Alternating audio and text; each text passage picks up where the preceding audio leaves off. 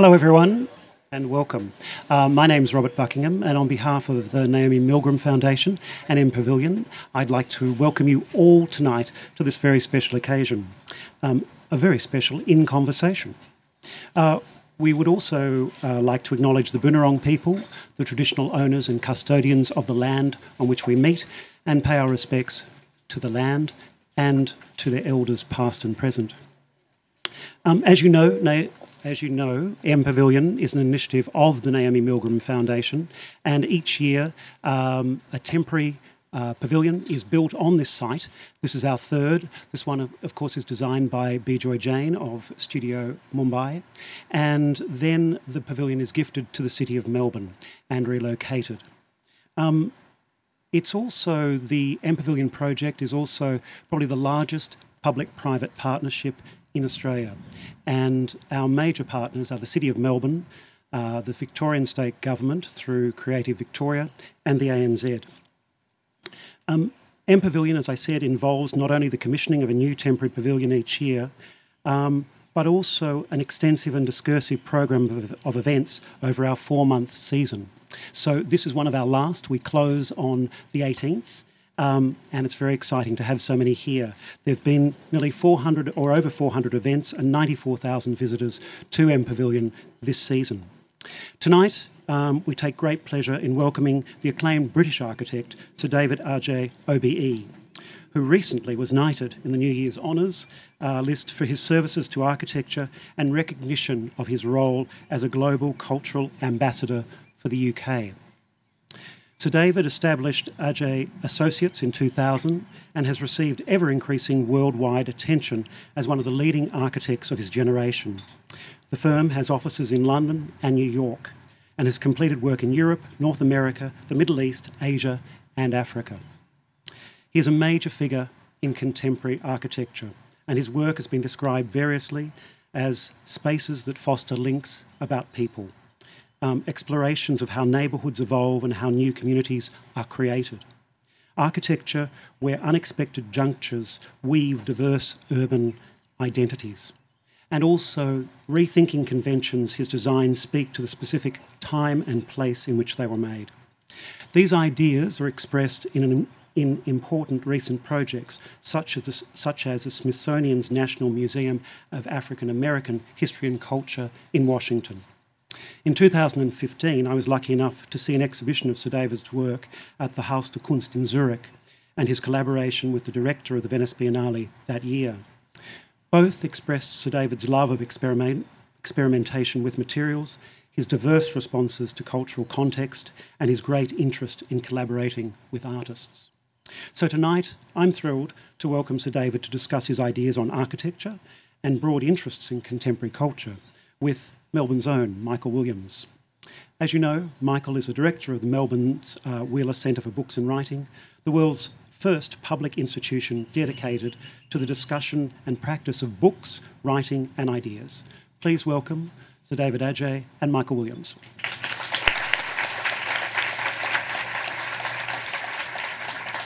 There's a basic rule of thumb in these things not to have one's own biographical details read out after Sir David Adjaye's, because you're never going to come across looking that impressive one way or the other. Sir David doesn't really need an introduction, and Robert's done such a splendid job of doing it. Springsteen didn't get an introduction when he went out on stage here in Melbourne earlier this week, and in architectural terms, I don't think Springsteen's too big a leap for you, David. I just wanted to echo Robert's acknowledgement of country and the fact that we're on the lands of the Kulin Nation. It seems extraordinary to me that this temporary pavilion does such a beautiful job of being a gathering point for people to come together and talk and to kind of recognise the community to which they belong. And of course it happens on a place where that's happened for many years and many generations. And it would do us well in Australia to view some of our bigger edifices as temporary structures that have popped up on stories from the past. Acknowledgement of country is in part for me an acknowledgement that the moral and legal implications of invasion remain unresolved to this day, and I think it's important to remember it and to have our conversations happen on that basis. David, there are so many places where I'd like to begin our conversation, but I thought that given we're in this beautiful structure that comes from Bijoy Jain and Studio Mumbai. It might be worth beginning by talking about Charles Correa, because I know that you cite him as an influence, and I'm just wondering why he's a significant figure for you. Thank you. It's really amazing to be here, and it's great that you're all out here on this wonderful early evening. You can say cold if you like. You can tell which place I'm from. Charles Correa is one of those incredible figures of the 20th century, and I think he's a figure that is not about the canon of the, necessarily about the sort of the invention of a kind of new construction type, or that sort of traditional architect that is a kind of craftsman building. But he's an architect that kind of seizes a kind of moment in a world that is changing and uses architecture to create an extraordinary kind of image for a nation. And really, he arrives when India gains independence and becomes the architect that really imagines a modern world for. And Oscar Niemeyer is in that camp, and I went to see him and had great affection for him. And it was interesting to me because there are characters like that. Maybe even Kenzo Tange in Japan, Geoffrey Bauer. These are architects who kind of seize a certain moment and also understand that not necessarily, there's a big thing of nation building, but also there's the kind of moment of a cultural shift, and find a way to make form, to make sense to the community, to the citizens, to the nation. They have a particular relationship to questions of national identity and heritage and the role they should play in architectural practice, though, don't they? I mean, that identity question is a big part of it. Yes, and I think with somebody like Charles, after the sort of the colonial construction of India, the kind of discovery of an Indian modernity, we now know that the notion of a kind of modernity is not singular anymore. There were kind of eruptions of multiple modernities, and now it's the job of history to kind of understand how they kind of all sort of happened in their different moments, especially in the 20th century. I think the 20th century probably is a kind of extraordinary moment that is still going to need a lot of work to understand the sort of modernities that occurred all around the world. And I think this idea of kind of constructing, and it's just the beginning, an identity which moves away from a singular trajectory to something that starts from different positions, is what's really interesting. But you epitomise that idea that architecture is a truly international endeavour, that you have to be able to pick it up and take it to other places and apply it and understand other traditions. So what's that link between your own past and identity as an architect and adapting the work you do for new environments when you get there? I sort of have to correct you slightly. I don't think architecture is something you pick up and take to other places. I think that there's a fundamental, of course, universal, that we are human beings, we're sentient beings, and we have a kind of, there's a history of habitation which maybe goes back 10,000 years. And so that's a shared collective idea as a species. But I think that I'm more interested in the notion of, international is a kind of political word in a way. For me, I'm interested in a planetary, that architecture is a planetary discourse that has kind of evolved on different geographies in a way that different geographies have evolved on the planet as it's kind of formed and in that moment that we're in. And that in a way I'm very interested in the idea that as human beings, we can engage in these different geographies and histories. And the pleasure of architecture is that engagement rather than the imposition. So I'm interested in that very much. I mean, obviously these are questions that inform in a very big way the major project that you completed that was opened in September of last year. And to be in charge of putting the full stop on the National Mall in Washington seems to me to be a momentous thing in a number of different ways. Mm-hmm. Before we get into some of the specifics of that building and that project, though, how did you feel approaching it as essentially an outsider? Because Obviously, that's a sensitive point. No, it's a wonderful point to have a conversation about links, because yes, from the outside it looks like one is an outsider, but you realize how many histories and many trajectories have overlaps and have relationships that sometimes don't seem obvious. I think with the African American community, Africa is actually the elephant in the room, you know, and it's interesting because there's a circular kind of narrative that's very important to understand. One is that, of course, the extraction that happens with slavery sort of begins that trauma. It resides in America. It mutates, it hybridizes. The African American community is a kind of diaspora that's hybridized in America. And then they fight for a cause which I think to understand it fully is to understand the beginnings of human rights consciousness, but it's really through the lens of a kind of a discourse about the oppression of people and the subjugation of people. So in a way, the civil rights really opens up a canon which becomes a universal canon in a sense, in terms of its discourse, but then also becomes a device to open up the revolutionary and independence movements in Africa. So really the civil rights then becomes the kind of mirror that opens up the continent of Africa to kind of understanding its own identity and its own. So I'm born at that cusp of that independence movement. I was born in '66.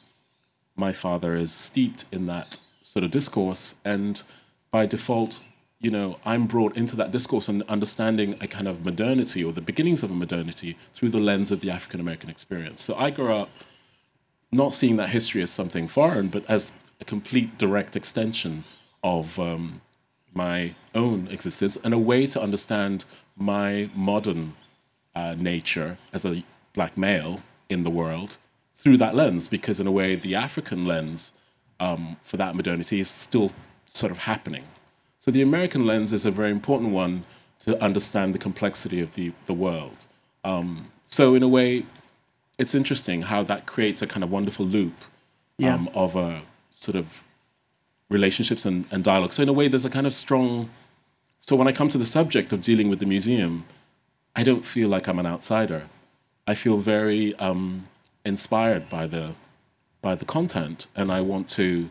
And also I feel very...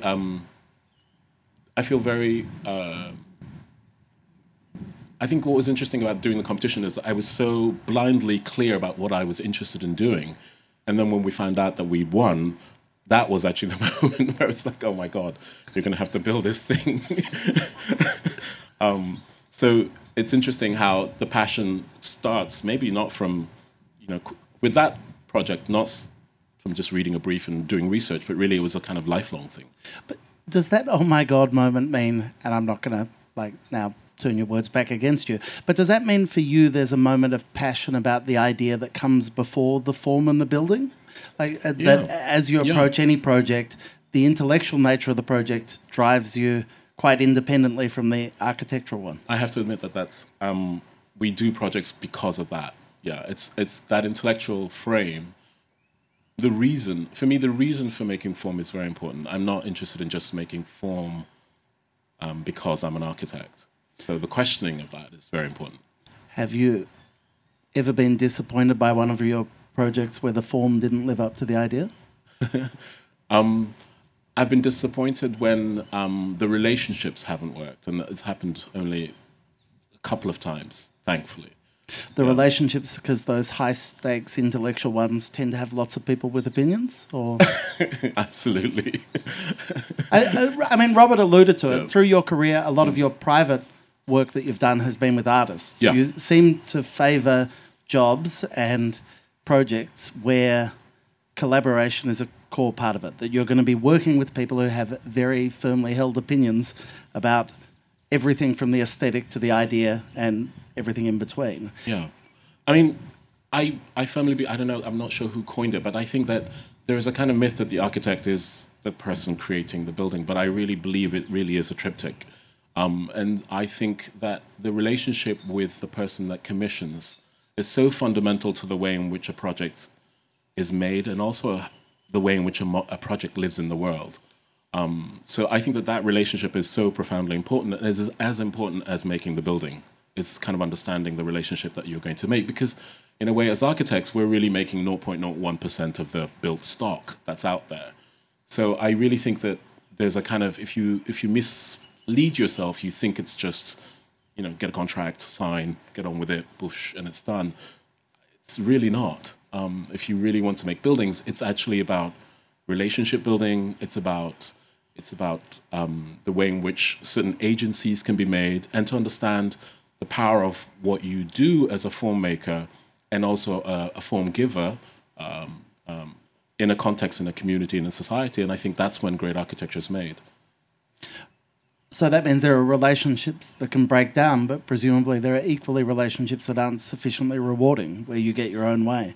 I mean, it must be hard as you become more and more exalted, Sir David. Are people less inclined to push back? Do you need that pushback to do your best work? I think that actually architects need constructive resistance, and I mean constructive resistance, not to be obstructive, just to be for the sake of it. And I think that constructive resistance for me means opening the architect's eye to things that we, because of our subject, make ourselves blind to. It's not. The ability of awareness is something that is a continual project that you have to work on. And I think that projects take on an elevation when that awareness sort of enters the form making. I think great projects have these illuminations which really come from dialogues with, an incredible moment about a certain domestic situation, or an incredible moment about the meaning of light in a certain space, or an incredible moment about what the structure can symbolize. And those don't come just from the epiphany of the architect, I don't believe. I mean, I've never had that moment, so if it's out there, I'm sorry to sort of poo-poo it, but I really think it comes from that kind of aha moment where you sort of are doing something, and then a client, what we call the client, and I find that word very weird, but the sort of your partner in making form, says, but blah, blah, blah, this issue. And you go, I know exactly what that can do. And I think those are the magic moments that I'm always searching for, and that's the resistance that I mean. So it's a kind of a continual sort of, just when you think you have it, there's a kind of check and balance through the kind of process of going through it. And artists are really great at that. Why so? I mean, aren't they speaking a slightly different language? No, because artists are are less interested. Well, all the artists I've worked with are less interested in the mundane, and they just expect me to know it. Like, they don't want to talk about the bathroom planning or whatever. They're like, that's your job. But they are talking about, well, what's the difference between 30 feet and 10 feet in terms of a studio space, or and you may have a kind of great proportional ratio that you think is amazing, but may be completely useless to the kind of emotional and literally metric kind of understanding of their practice, and the way in which they make work. And that's been fascinating to listen to. Sometimes geometries that seem off can be the most inviting geometries for certain practices.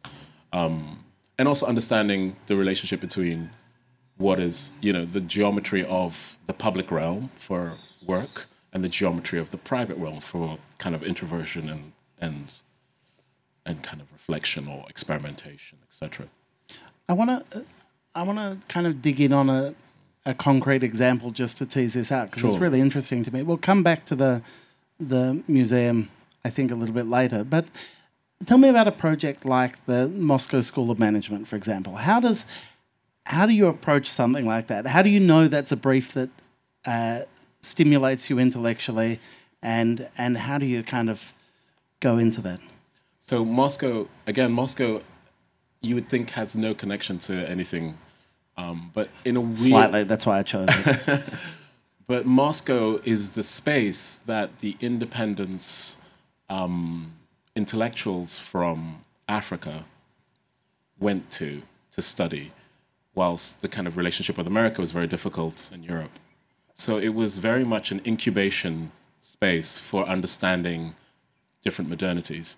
And in a weird way, so in terms of even family members, I know uncles who talk about Russia in a very different way and can speak Russian after spending time there, and talk about the kind of intellectual tradition of Russia, So I kind of had that as a young boy, and so my relationship with Russia was really about really understanding that this was the country that actually probably erupted the sort of European discourse of modernity. Constructivism was really probably the first moment where, past the Industrial Revolution, there's a kind of rupture that's really critical to the structural thinking. And it's mostly in images and it's through artists, but it's systemic and it spreads. So I was really fascinated by that, and very fascinated that sort of African intellectuals that I knew drank from that well and understood that well. So when that building came up, I was fascinated by this idea that these buildings, if you go to Moscow still, they're slowly all disappearing or crumbling away. And it seemed to me such a kind of very sad judgment of this extraordinary 20th century experiment, which changes the world. If you want to really push it, you can keep going on with that, So I thought when the competition was announced and we went for it, I thought, wouldn't it be amazing to actually realize one of Lissitzky or Tatlin's dreams? And that really became the brief for me entering the competition, rather than there's a business school, it has so many rooms, et cetera, et cetera. So actually, I made the presentation I presented that idea that, there was this incredible, the school was trying to kind of create an entropy with Russians going to the US or to Europe to train and never coming back, and to create an internal ecology where the sort of learning in Russia would kind of reflect in the communities, and also a pivot more towards India and China. So all this was kind of interesting. And this idea of creating a building that could speak to not just a kind of the neoclassical roots of Russia, but also speak to its modernity, and the modernity that influences the way in which we make architecture now, seemed really powerful. And of course, it's a school, a place of ideas, which Correct. permeates your work all the way through. That as far as focusing on projects of kind of civic impact, education and places of learning and ideas seem to be very important to me. Overwhelmingly, what interests you? They have been from the beginning. Yeah. I just think that there's something very important about the foundational spaces that create the sort of knowledge base that we all share. And I think that it's important in the spaces. It's important that for me, architecture exists in the spaces that influences the future leaders of the world. That architecture is not that. I actually think it's really important that critical architecture is in those places, and it's really sad for me when it's always, when I was teaching at Princeton, et cetera, it's always the kind of default to go to the Victorian or the Tudor, and it's sort of like, well, those were the radical architectures of that time. If you think of the sort of the architecture of those sort of neo monuments. So in a way, there's something important about making sure that places of education and learning have the manifestation of our thinking about what is important in terms of space, which affects the communities that are going to go out in the world.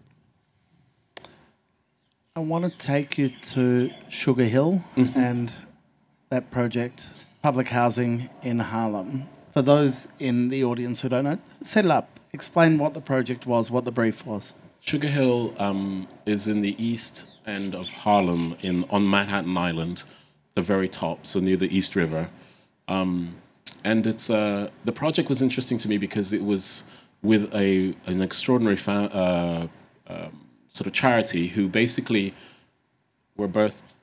It came to being really looking at the homeless situation in Manhattan specifically, but in New York generally as a state, and noticed a trend that there was extraordinary homelessness, but incredibly invisible to the community, to the city, and really took it upon themselves to really take that on. So first they were interested very much in refurbishing existing buildings and turning them into homes for homeless people, giving them, saying that the fastest way to kind of deal with this is to give people homes and then to allow them to obviously have addresses, to be able to apply for jobs, etc., and get back onto the ladder. And some of the kind of issues to do with the stigma of homelessness was to do with, communities not wanting their presence to be in their areas. So what happens is that they keep getting swept away until they're sort of out of sight of every community because everybody thinks their house prices are going to go down or whatever else. So when they sort of sufficiently rehearsed integrating into communities and not kind of creating that trauma, to then get to a point where the city wanted to give them tax dollars to get involved in housing, providing housing. And so they used that first opportunity to do a competition. And for me, that was exciting. It's our first large-scale housing scheme. And I felt that there was something very interesting because it was very much predicated on this idea of what is the first home for somebody who's not had a home for many, many years or has just arrived and doesn't have a home. And what is the nature of this sort of density in a community which has a kind of an established pattern? And how do you create layers for not just the housing to occur? We entered the competition saying that housing had to be a little piece of city making, because there were going to be 125 units, 125 families in there, and that was significant enough to require not just housing, but a piece of city making. So the dialogue was about how do we engage with the other stakeholders in the city to create infrastructure that would kind of create overlap so that there was generational sort of visibility in the building, and also that there was permeability with the community in the building, so that the building didn't stand opaque and as a kind of edifice of a certain idea, but kind of created a porosity with the community which would dissolve the stigma of the community that were actually coming into that building and sort of maybe leaving. I'm fascinated by the idea of city making. Was that a project ultimately where the relationships were... I heard you say in an interview that you had to be an optimist because you're an architect. And I'm curious about working on city making. It seems wonderful to me, but surely working on city making in a place like Manhattan, you're constantly met by failures of imagination, failures of infrastructure. Completely. How does a project like that meet the standards you set for it when you're so reliant on a failing system elsewhere? Well, what's great is that, looking at the Ed Moses sort of housing, one could very quickly point to the failure of density, which is singular and not about city making. So if you think of housing very much as just objects in a kind of bucolic landscape and, you program it, if you're lucky at the luxury level, you might be able to make it work, but generally it fails. So this discourse was very present in the minds of the clients and the community. And so when we talked very much about wanting to include, a creche, a very significant creche that at least could support the entire building plus the neighborhood. And then really we worked with the client to think about what we could bring to the building which would encourage that porosity that we were discussing. And in the end, they invented a storytelling museum for children. And it's literally an invention. It wasn't there. And it came about from having dialogues with all the other cultural institutions in which we sort of initiated. And really understanding that there was this, of course, that museums have their children's programs, but actually to make a specific children's museum was something that was kind of missing in the landscape. And that this place could be a space to create that kind of institution that would complement the cultural program that was happening elsewhere and create a specific space for learning for children. And so, it was amazing. It took them almost the same time as we were building the building to completely create that institution. And then by the time we finished the building, 6 months later, they were able to open it. But it created an incredible energy with the building because, in a way, what we were able to do was to allow other institutions to bring collections for a year to the space. A lot of institutions have a lot of work in storage. So their curators were asked to bring work to the space that education programs would be made for children around those spaces. And then artists in residence was brought in to have a studio space for a year, but would work with children. And then in a kind of main sort of arena, an artist would create a work for 6 months that narratives would be kind of constructed for the kids. So a very amazing thing. And now it's become a very New York-wide space where kids are bussed in, and it's really become something very special. So the building has that, and then there's urban farms, and there's a kind of, we didn't want any of the bodegas to be there, the sort of New York thing of the sort of, so there's a kind of, there's a small commercial space, but it supports another nonprofit that kind of is helping that sort of community, etc. I'm really interested in that kind of engineering of both harnessing the existing character of the community and at the same time trying to find ways to lift up the bits that aren't working. I read a great quote from you saying that gentrification was about improving an area for people who don't live there, whereas what you were interested in was improving the area for the people who did. Correct. I'm sure I'm misquoting you, but it's a good misquote, even if it's a misquote. I'll take it. So cities, what are your favourite cities? What cities get it right when it comes to understanding that relationship? We're not going to do this. Look, the only acceptable answer is Melbourne and Sydney as a whole. That's all you have to say, and then we're fine. We'll get out.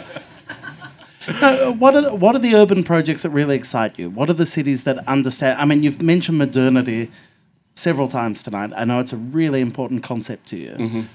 So then, why are you asking me this question then? So what's the modern city? What's the one that is most understanding the need for change? I think that cities are a kind of incredible mechanism if you look at it. I've become very fascinated by the phenomenology of cities. Not that I want to become an urban planner or anything like that, but I think that it's actually the background sort of, it's the background music that makes you kind of see architecture in a very interesting way. But I think cities are things that have a kind of incredible cycle and change.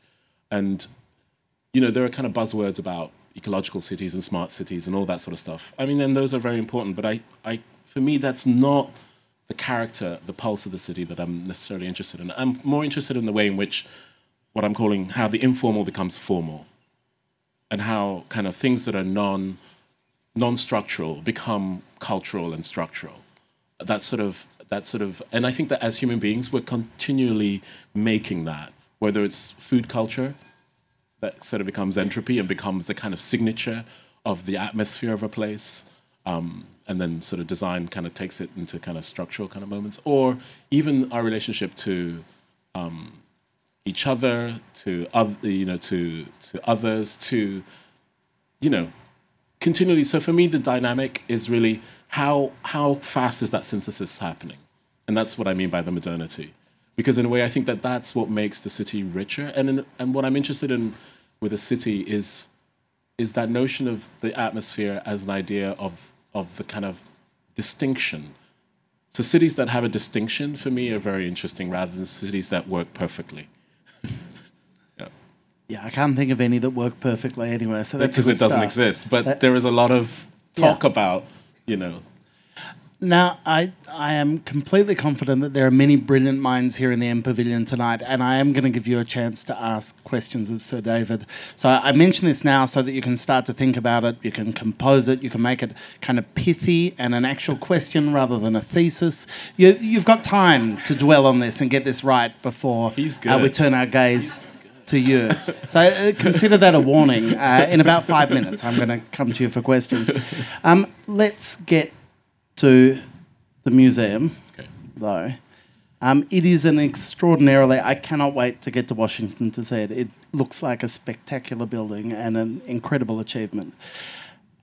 How different is it doing a project that feels like it's so utterly got the weight of history on it when you set out? You're in that space, you're in that mall, you've decided you're not white marble, you're not neoclassical, you want to be something different and distinct. But you're putting a full stop on a project that's been going for hundreds of years. Yeah. How do you approach that? With humility, but also a certain kind of passion. But I think that the project for me really hit the nerve of the things that excited me and actually forced me to make very conscious design processes that I sort of intuitively used in making work. It's nearly been, it's been 8 years. It's nearly 9 years since that project started. And when you're working on something like a sort of national mall or a national sort of space, I think the reading of history become so profoundly acute, and an understanding of that history as well, an analysis of that history is also incredibly important. I think with the mall, I just became riveted by both the sort of social history, but also the architectural history. I mean, this is a space where, the neoclassical project was going on until Gordon Bunshaft more or less disrupted the entire thing with a cylinder in the middle of the mall sort of palaces. And then SOM in later editions made a kind of neoclassical sort of return. And then I.M. Pei made another disruption. So I look at it and I would say that so in the 20th century, there are these narratives that already are happening, oscillating between a sort of conservatism and a kind of break. And in a way, I sort of felt like it was my duty to triangulate what Pei and Gordon Bunshaft had done. Yeah. So the project, in a way, responds, of course, to the kind of urbanism of the form, but really is having a very specific dialogue with those two buildings. So I think to understand, just talking about it purely architecturally, to understand the building is to really understand it within the context of those two other buildings, the East Wing and the Hirshhorn. And then I think it starts to maybe make sense, because it contextualizes the form and the building not as being something completely new, but within another tradition that's working at the same time, that's having a kind of little sort of battle between conservative revisionism and sort of forward agenda. I was going to say that other tradition. I mean, from what I can see, you're as willing to nod to Egypt as you are to Greece, and that's a profoundly radical move in that space. I think that I always love saying we have a subject where, cities were made and architecture is born when we make agriculture cities, all the usual stuff. 10,000-year history. Why not use it? I mean, we're steeped in it. Why not use this incredible history? So I'm very happy talking about, having to kind of, make fires to the gods outside your city in temples, which become your haloed ground, as I am about, talking about how you make a ceremonial space where citizens express their ideas about their democracy and where their political leaders have to listen. So what are the forms of those things? Because in a way, you can say that they're disconnected, but actually they're not. They're all kind of rituals, the spaces of rituals in some form. They're spaces of dialogue. They're spaces of inquiry. And so in a way, I think that the architectural history that we have has always been along those lines. So in a way, understanding what those motifs are, I think, is really profoundly important. It was very funny talking to congressmen at that moment and being able to talk about Egypt. Yeah.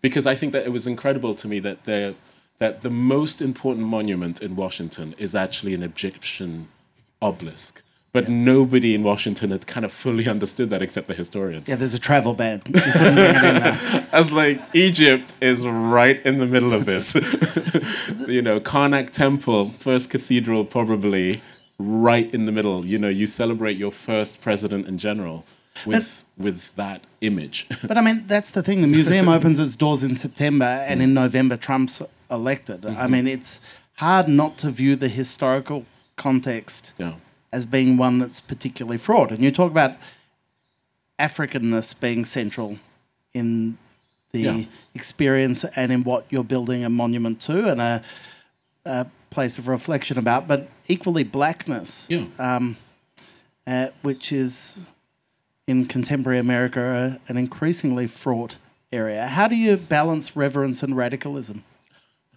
I don't know if I can have words to articulate that. I mean, is that a concern? It's always a concern. Yeah, it's always a concern. And as an architect, you're sort of continually kind of creating gymnastics where you can present certain forms which have an incredible reverence, and you're sort of cutting them. I always say that you sort of have to almost slightly always vandalize your own work, right? To sort of to bring it to a different reading because of the history of forms, that we can evoke certain forms that evoke in people certain patterns. And it's amazing how powerful architecture is. We can really do that. Certain forms sort of activate certain things. So actually, as an architect, you sort of have to be continually aware, and what I always say, you have to sort of democratize the form.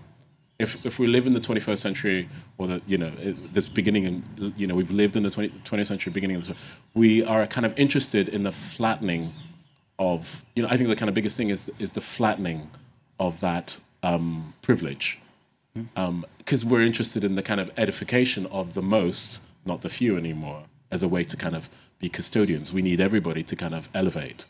And technology's done it really well with the birth of the internet, but actually architecture kind of needs to do it. We need to democratize form. It's no longer a privilege of a certain elite who construct it to kind of create the kind of the landscape that makes sense. It's now all of our responsibility.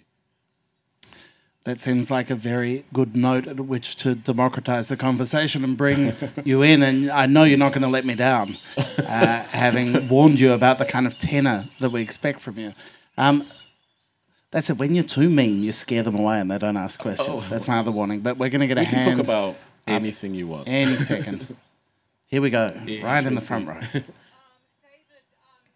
I love that TV show you did for the BBC where you, it's called Dream Spaces. Good God, yes. A while ago. In one episode, you found beauty in an interesting London council flat. Yes.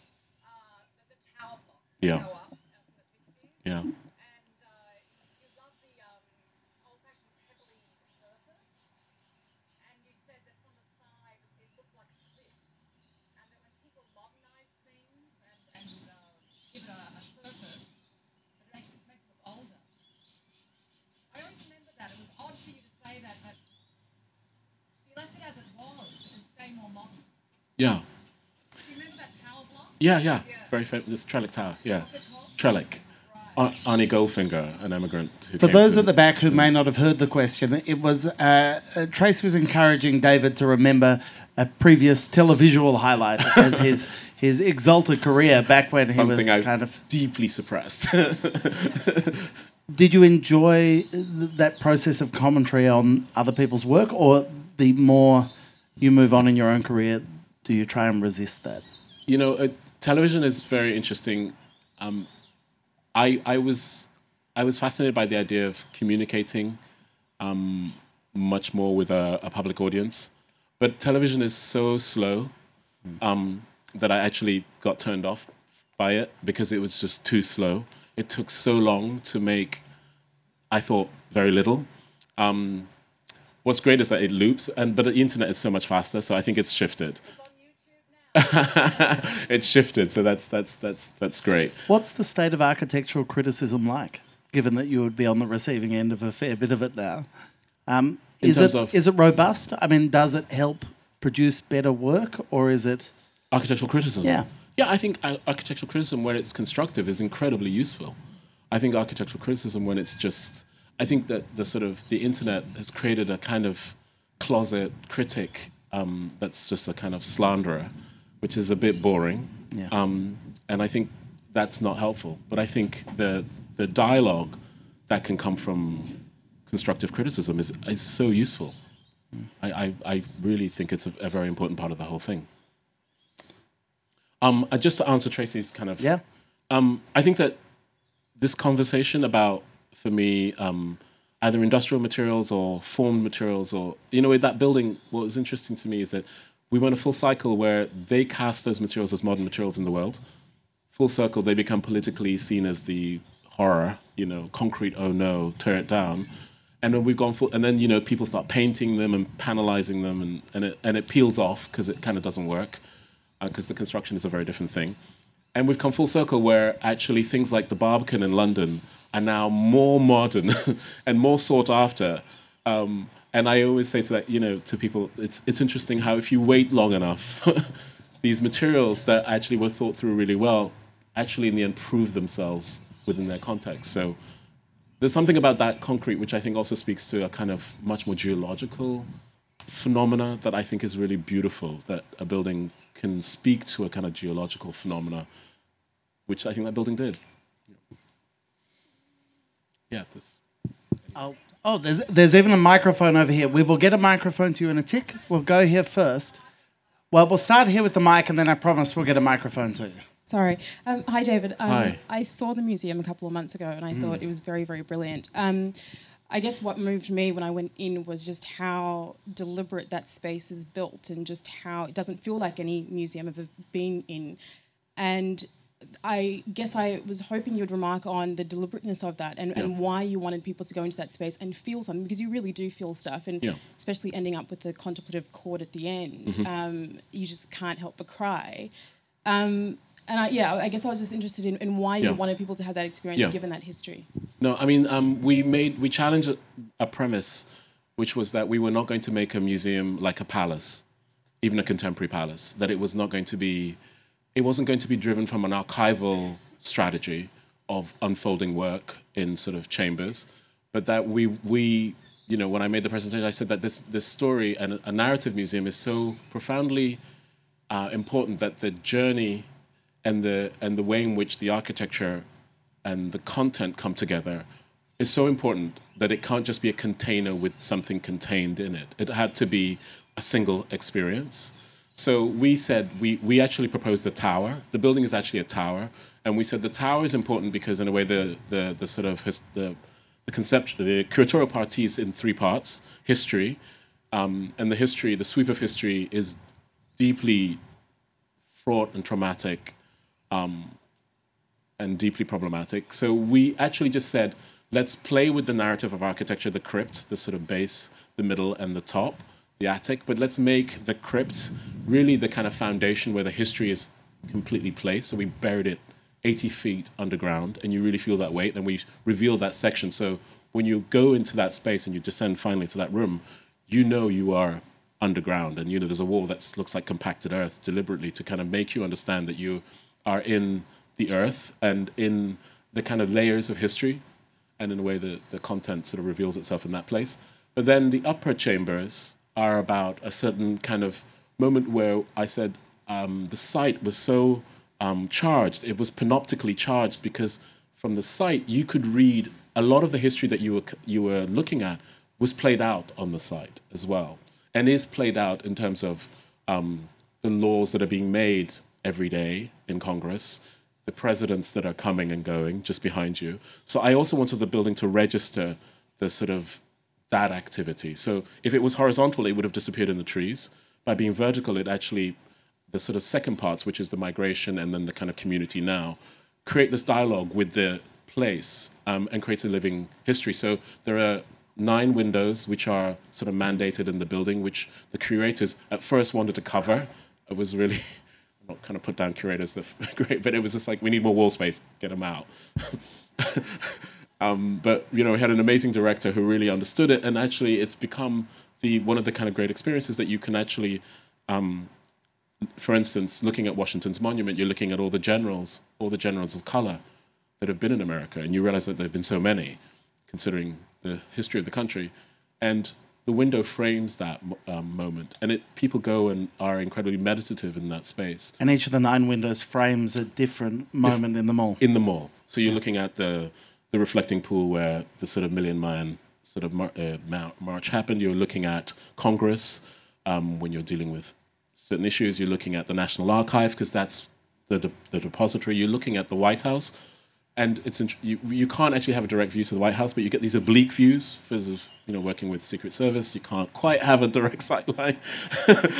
you get a view of 1.5 million people not at the inauguration. Like, that's a good view to have from there. Can you talk briefly about the Corona as well? Just because I think that's a really gorgeous feature of it, from what I understand. So the form really is one that in terms of curators, you're not supposed to do. You're not supposed to make a tower because how'd you get people up? But actually, also by at the end creating the kind of best vistas of the entire landscape, people are drawn. You do it. You go to the contemplative space, and then you draw up, and then you have the overview of the entire landscape, and you understand the construction of the landscape as an idea for its citizens, and it's become the destination. So people are doing it, and it's kind of creating that destination. So in a way, the building has become its own system, supporting the curatorial content, but also becoming a kind of register of the location and the landscape. And that's really important. So the form of the building, which is the Corona that you're referring to, was a complicated part of the project. It was there from the competition entry, but it wasn't in terms of detail there at the competition. I had done a lot of research into saying that the building, that we should try and make a building where the very silhouette spoke to the narrative from day one. So I didn't, and that was one of the reasons also for rejecting the Palace form. I didn't want it to just be, there's a building, what's the label, let's go find it. It was about, the form had to, and silhouettes are to do with a sort of reading, a sort of West African reading of form, which is to do with where the equator is and light. And so things are not seen, hierarchies are seen through the geometric profile. And if you look at the work of the Dogon right through to the Ashanti, that's the kind of message. And the reason for referencing that is that if you look at the data about the community, the African American community, they come predominantly from Central and West Africa. So I wanted to play a sort of game where, and it is a kind of author architecture fantasy of what would happen if you had a parallel history where you didn't have a kind of dominant subject kind of relationship. And there'd been an evolution. So there would be this reading of a kind of history of West Africa, silhouettes, profiles. Specifically, the form that's chosen is to do with what's in collections right now, but also to do with shrine houses, which memorialize important stories, which is something I knew just growing up in Ghana and the continent. But then hybridizing that through the experience of those that were taken from the continent and their daily experience of working in the South, of becoming people of labor, of wood and of metal, and honoring the kind of traditions that were learned then. The metalworkers, the early slave metalworkers used Yoruba motifs in their work, as well as Corinthian, sort of acanthus leaves, learning those kind of skills that were about industrialization. The kind of casting process was the beginning of industrialization, which was brought down from the north. But a lot of slaves learnt those skills to make those buildings in the South that we know, which were actually also brought to Australia, the cast iron tradition. So that in that learning, a lot of work was done that started to have kind of language within that cast iron work, which I found extraordinarily interesting. So that hybridization of where you are and how you mutate it was fascinating. So I wanted to honor, I took the work of a very particular freed slave, Philip Simmons, and analyzed the way in which he made ornament, the way in which you would analyze a portrait by just looking at the proportions and geometries of all his sort of moments where the circular form hits the horizontal or vertical. So anyway, made a mapping that a child could just join the dots to make the ornament. And I wanted to present that as kind of a sort of homage to that, but also to talk about the notion of hybridity and of ornament, which is to do with a building ornament that is not to do with decoration, but to do with a sort of way of coding a building with a social message. So it sort of created the casting of these panels, which I originally wanted to be bronze to link back to West Africa. But interestingly enough, working for the Smithsonian, your building has to last 50 years. So you can't do, and actually we found that bronze, even though it's a kind of eternal material, has no modern metric measurements which test it for 50 years. So that's the kind of complexity we was dealing with. So we couldn't use bronze, but we could use aluminium, which had testing. And it cost the same amount of money. So our sort of cast aluminium with a kind of bronze alloy coating cost the same as making it out of solid bronze. But we couldn't make it out of bronze for technical reasons. I can see that's eating you up. It destroyed me. Yeah. No, I can see you're broken by that. It more or less destroyed me. There's modernity. Do I have it right that I think I read that you said that you thought you got about 80% of what you wanted on the project? That's pretty good. No, that is good, but I want 100%. Yeah, okay, fair enough. 20% yet to come. I think President Trump's going to be very sympathetic. I think it'll be fine. There is a question over here with a microphone. It's a miracle. Thank you. Yes. You might be pleased to know that sitting on the roof for about 50% of your speech was a willy wagtail, which is an indigenous bird, which Aborigines called a gossip bird. So you've beaten Trump on Twitter. But my question is, as a global architect, what your impressions of Melbourne are, because there's obviously a lot of angst in cities about architecture, and particularly Melbourne, in terms of, traditional versus development and what's happening. So what are your impressions of Melbourne architecturally? I be very careful, David. I know. I hate the way the knighthood has kind of cemented this term global architect, because I actually hate that word. because it's an economic word. And I don't think what I'm interested in is a kind of economic agenda to architecture. So I think that architecture has always been migratory. Forms have always been, moving around the world. And if you understand the history of cities, you will see it. So I think that there's no irony in architects wanting to be in different geographies and cultures. So I kind of want to place that. It's not really about globalization for me. But Melbourne, I think that you have the most extraordinary geography. You have a profound geography which is very forgiving of a lot of mistakes. Wow. Is that done? Can I? No. That's magic. Sorry. No. That's the way I could. No. Okay. That's how my wife compliments me as well. That's more or less. Now we probably only have time for one or two more questions. I feel so guilty. These people have my back, so I'm going to turn to you now, and one of you is going to put your hand up. Let's go. No. All right. Sorry. You deserve my back. Clearly. No. There's one over here. Thank you, Sir David. Welcome to Melbourne. Thank you. Accidents and mistakes. Chance. The history of cities. Cities are something that have evolved since the Industrial Revolution and are somewhat outside our immediate control. And as architects, we're working around the periphery and talking about beauty and all sorts of things.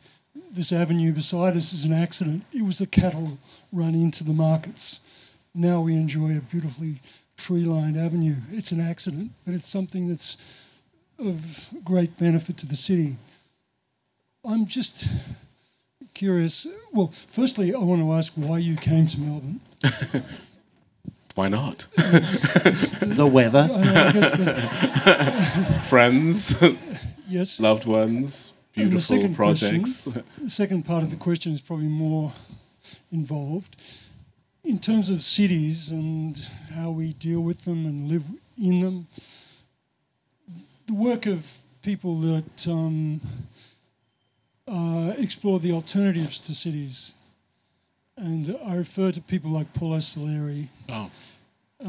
Utopias. Utopias, and someone who's looked at evolution of mankind and the city as part of that evolution. Mm-hmm. How relevant do you see those experiments? I think that utopian projects are always fascinating. I'm more interested in the kind of the rub of the city, and you talk about the accidents and the mistakes. That's one way of framing it, I guess. I think that, as architects, as I said, we are really only in control of a very small part of how the city is made, and that is, a fact that if you know what your position in the business, there's a lot of politics, there's all that sort of stuff, but you can't underestimate the power of architecture when it is produced and the effect that it has. It has a kind of power. Form has a power that I think, even with a kind of horrible neo-capitalist world that we live in, where markets trump, sort of a lot of things, when a form manages to get through, it creates a certain transformation of the landscape. And I think that transformation of the landscape is still incredibly valuable. And actually, if more of us are doing more work to create that kind of transformation, we have more power. I actually think we cede power too easily as architects to the power of form, our ability. And I know it's hard, and I know that I'm not trying to say, I don't want to bash architects, it's not an easy thing to do, to make buildings. But it's interesting that I think that I look at something like Eduardo Sutsumura and Álvaro Siza and Fernando Tavra in Portugal, for instance. 3 men, it's a shame it's men, but 3 men who were completely able to shift the conversation about the importance of structures in the modernization of their country, literally. And I've met politicians and the now president who was so influenced by the work of Caesar in the rebuilding of Chiado in Lisbon, the reconstruction, that he speaks through the lens of architecture in what he's doing governing the country. So I kind of think that you underestimate the power that architecture has. And it's not in the quantity, it's in the quality. So, David, you are undoubtedly at the height of your powers at the moment. How do you want to apply that power then? Accepting what you say. No, but where? Okay, you went sci-fi on me. Yeah, no, you're powerful. Affect change. Where is it? Is it Africa? Is it the work that you're doing there in city building and city making, or is it what project has piqued your interest and feels like a worthy application of that power? No, I don't have. I think at the moment, in the studio, we're working on projects in Africa right now. Yes, there are more projects now in Africa, but we're also working in America and working in Europe as well, in Germany and in London. And of course, it changes as you do more work. Things shift, and you look at things differently. I think that something like the Smithsonian is such a kind of focused moment that doesn't happen every Thursday. So it's not. I don't expect to kind of fall into something of that kind of magnitude immediately. And I hope I get to try out. Oh, that's the bird. Is that the gossip bird? No, that's a fire alarm. But otherwise it's fine. We're good. So that's a different thing. But in a way, for me, the pleasure is not so much in what is the greatest peak, but to be involved, for me, making a library in a community with as much magic as I can, as you call it, power, is as important to me as working on the National Mall. I really sincerely mean that. I think that you can change the lives of somebody who might be the president of your country, by just actually focusing on that little thing that means nothing somewhere that could actually have a transformatory effect. And Oscar Niemeyer, I was really kind of, I was really lucky to meet him at 94 when I thought he was almost gone, and then he lived till 104, which is extraordinary. I mean, what a guy. Talked about the power of architecture continually when I met him, and that, to not lose that belief in architecture. Because, there's a man who started at 27, went into the jungle in a new nation with a government and said, no, we can actually make an image which is going to be profound for your projection in the world, and continually kept doing that in places and never lost that belief, and was working on projects right to his deathbed because of that belief. And that was incredibly inspirational to me, and kind of reinforced the kind of beauty and power of our subject, that it's a really beautiful subject and it's a kind of worthy life. Please join me in thanking Sir David Adjaye. Thank you.